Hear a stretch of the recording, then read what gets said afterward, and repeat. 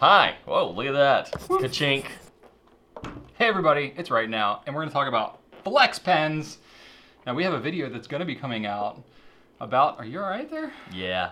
McCafe? How's that McCafe No, this doing used to be McDonald's coffee. Now it's whatever was in the kitchen combined with that. Oh, There's some. so it's a blend. There's some custom blend. Yeah, I'm sorry. I just wasn't ready for what was going to happen in my mouth.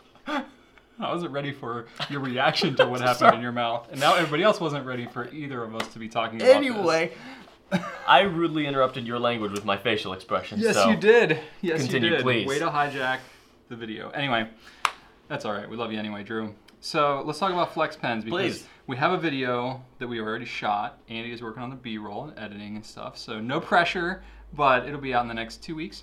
I would say 2 weeks. So much pressure. Something like that. Andy's feeling the pressure right now. Circa 2018. If the camera starts shaking, it's because she's nervous because of all the pressure. That's fine. But no, so we wanted to kind of set up for that video because it's going to be a really detailed video with all the terminology and a little bit of what history that we know about it. But we have a variety of different pens that we're actually going to kind of dip and play with and show you as an example of how they write and talk a little bit about how some flexes compare to some other flexes. That's right, because recently there have been a lot of manufacturers that have kind of dipped their toes into the flex zone and made them pretty affordable and easy to get your hands on. A lot of folks have gotten their hands on their first flex pen, and they have certain expectations, goals, wants, needs, Flex desires. expectations, you could say. You could say flex expectations. So we're going to talk about that too. All right. So let's you do it. know. So we got a lot of pens here, so let's start talking about pens. All right. Well, since I just mentioned, you do want to start from the beginning? Do you want to go like Ooh. chronologically, or do you want to talk about like? I don't know. We were like pulling pens out of the drawer 5 minutes before this video. We're like, let's talk about this. Well, talk about let's this. since I just mentioned kind of what's on the market now. Let's start with that Okay. because that I definitely know we want to Okay. cover. Like Fair you've enough. probably heard about the Conklin Duraflex, which was it made a big splash. Conklin, longtime established brand, put the Omniflex nib on a Duragraph-ish body and called it the Duraflex. Ooh la la. So here we have that. Get in on that. And this type of flex pen is unique. Or I put it right here, Andy, for you. this nib is easier. unique. It's a steel nib, so steel inherently isn't super bendy, but it has those unique notches taken out of the side. And when these notches are taken out of the side right alongside of the breather hole, it allows a little bit more of a bend to happen while you're writing. Yeah, it's essentially less metal there, so it allows it to flex a little bit. So when I do normal writing, it's more like a fine, maybe a medium nib somewhere around there. And then when I bend it, the tines flex out, and it fattens up the line. Now I got Noodler's Black in this particular pen. So yeah, that's pretty much how it works. So as you're writing, you can get some decent line variation.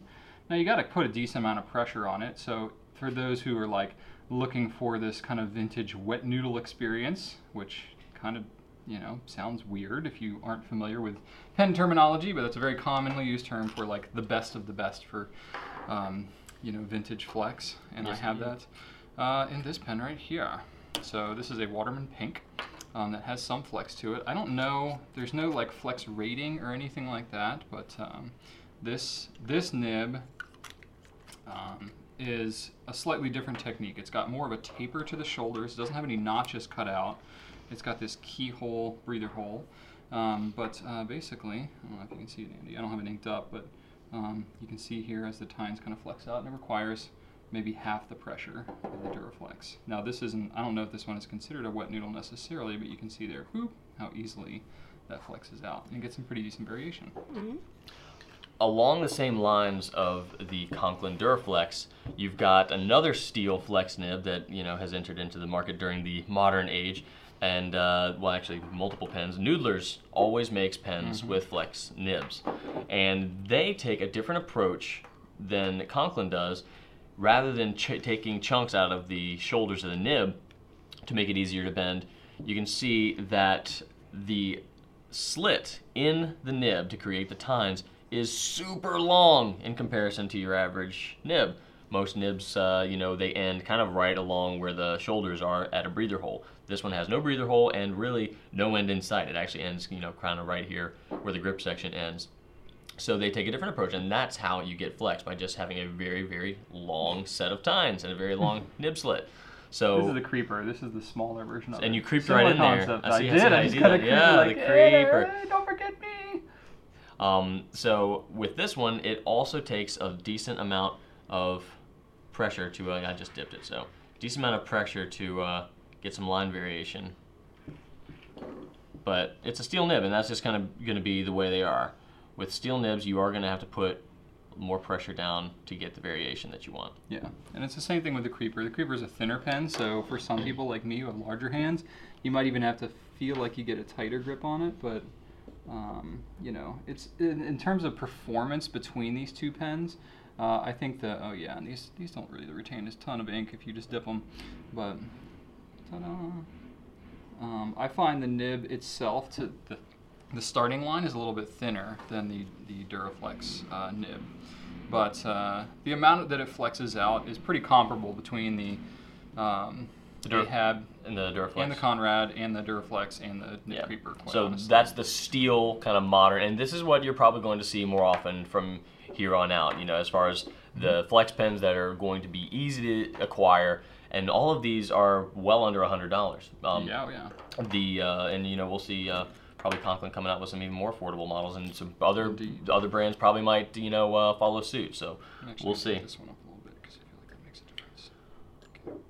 Okay. We got the Falcon here. This is the Pilot Falcon, and this one is the extra fine because it provides kind of more variation, I think.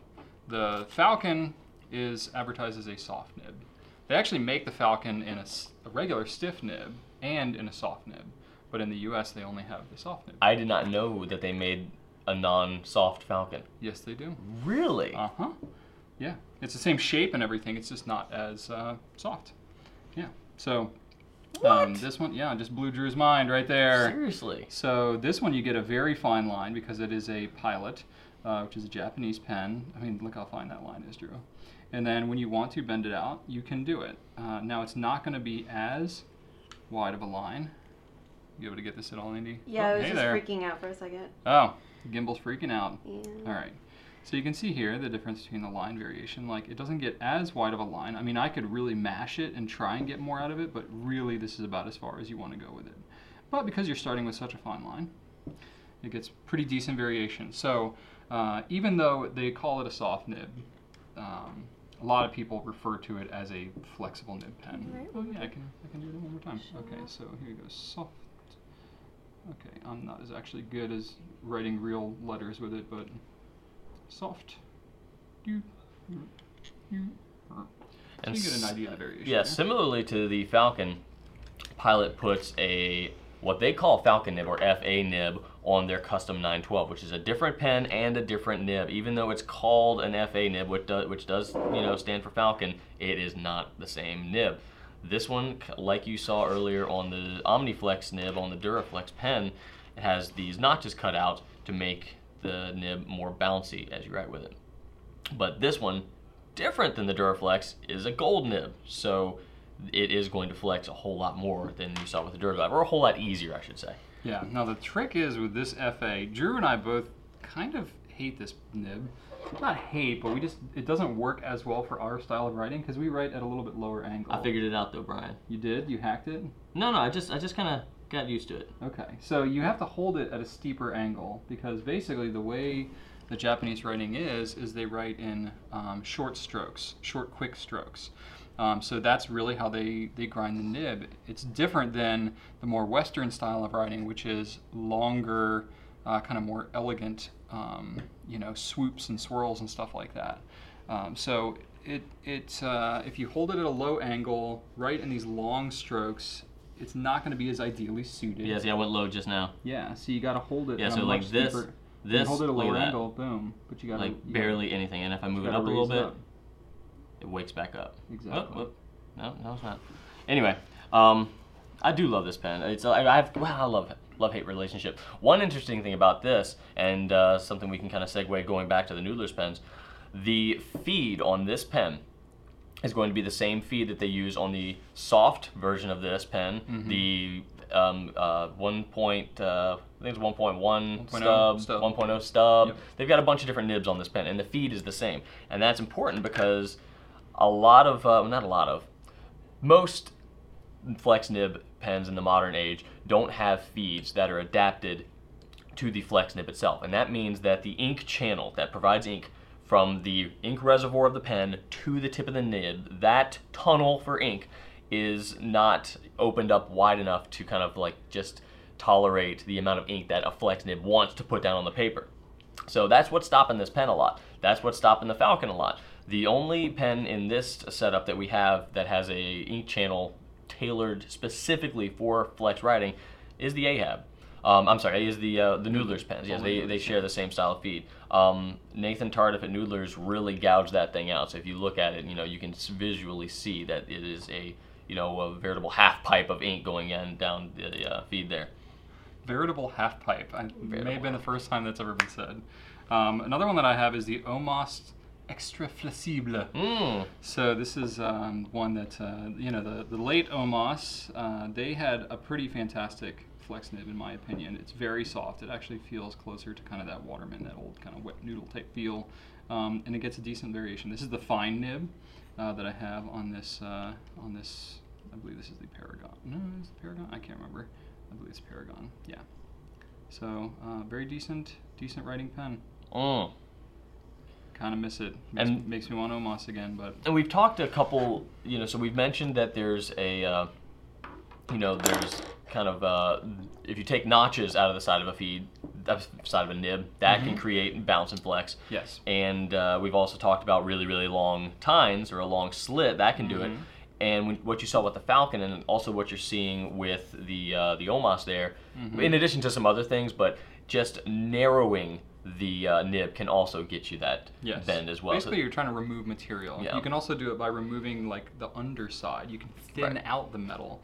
So really, it's just the less material that's there, the softer it'll be. Yeah. And from what I understand, talking to several different kind of nib workers and stuff, it is truly an art form to get these things to not only flex well and perform well, but to get them to actually spring back.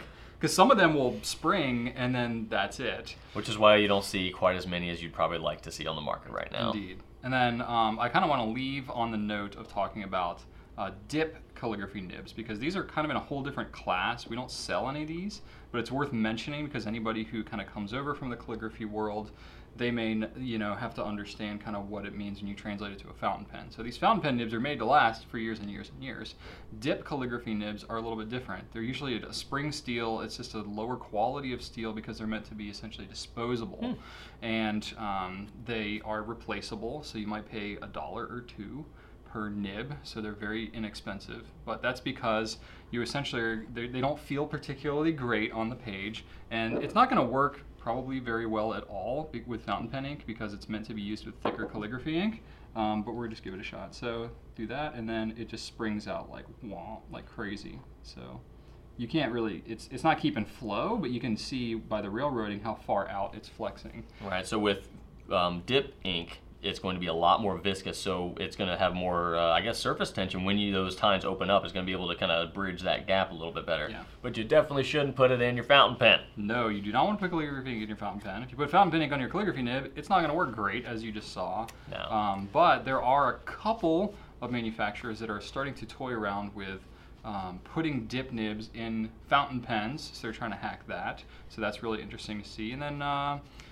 there's some people that like hack their gin house by putting zebra G nibs and stuff like that in But them. that is right now for a different day. Some mixed success on that, but maybe if you're interested in kind of experimenting with that, you can do so. So anyway, this is kind of just us playing around with some pens here. Hopefully this was interesting to you. If you found it palatable, then I think you'll really enjoy the flex nib video that we're going to have coming out soon. And I hope you enjoy your nasty coffee, Drew. I'm getting used to it. I'm going to enjoy my spa water, my cucumber water, because I'm enjoying it quite much. And I'll have my coffee at 10 o'clock. Because my intermittent. I've lost 6 pounds, by the way. I've been keeping up on your Instagram. 6.2 pounds since Tuesday of last week. Nice. It's kind of intense, actually. Let's all give him a collective thumbs up. Feel that? That's everybody. That's everybody. Ooh, right? That was good. Everybody was ready for it, too. Yeah. They're totally not like I'm sorry the people in your office saw you do that, but thank you for your support. They didn't do it. Yeah, they did. They did. They totally did. They definitely didn't. No way. If you did, then give a thumbs up in the comments. Otherwise, hope you have a fantastic Monday. We got our web launch coming on Wednesday. So the site's going to go down tomorrow afternoon. It'll be down for about 24 hours, but you can watch awesome videos like these and many others. What's that, Rachel? In the morning. It's going down in the morning. Yeah. It'll be down for about 24 hours. And then it'll be back up with the site reborn like a phoenix rising from the ashes on Wednesday. So get ready for that. Hope you have a great rest of your day and right on.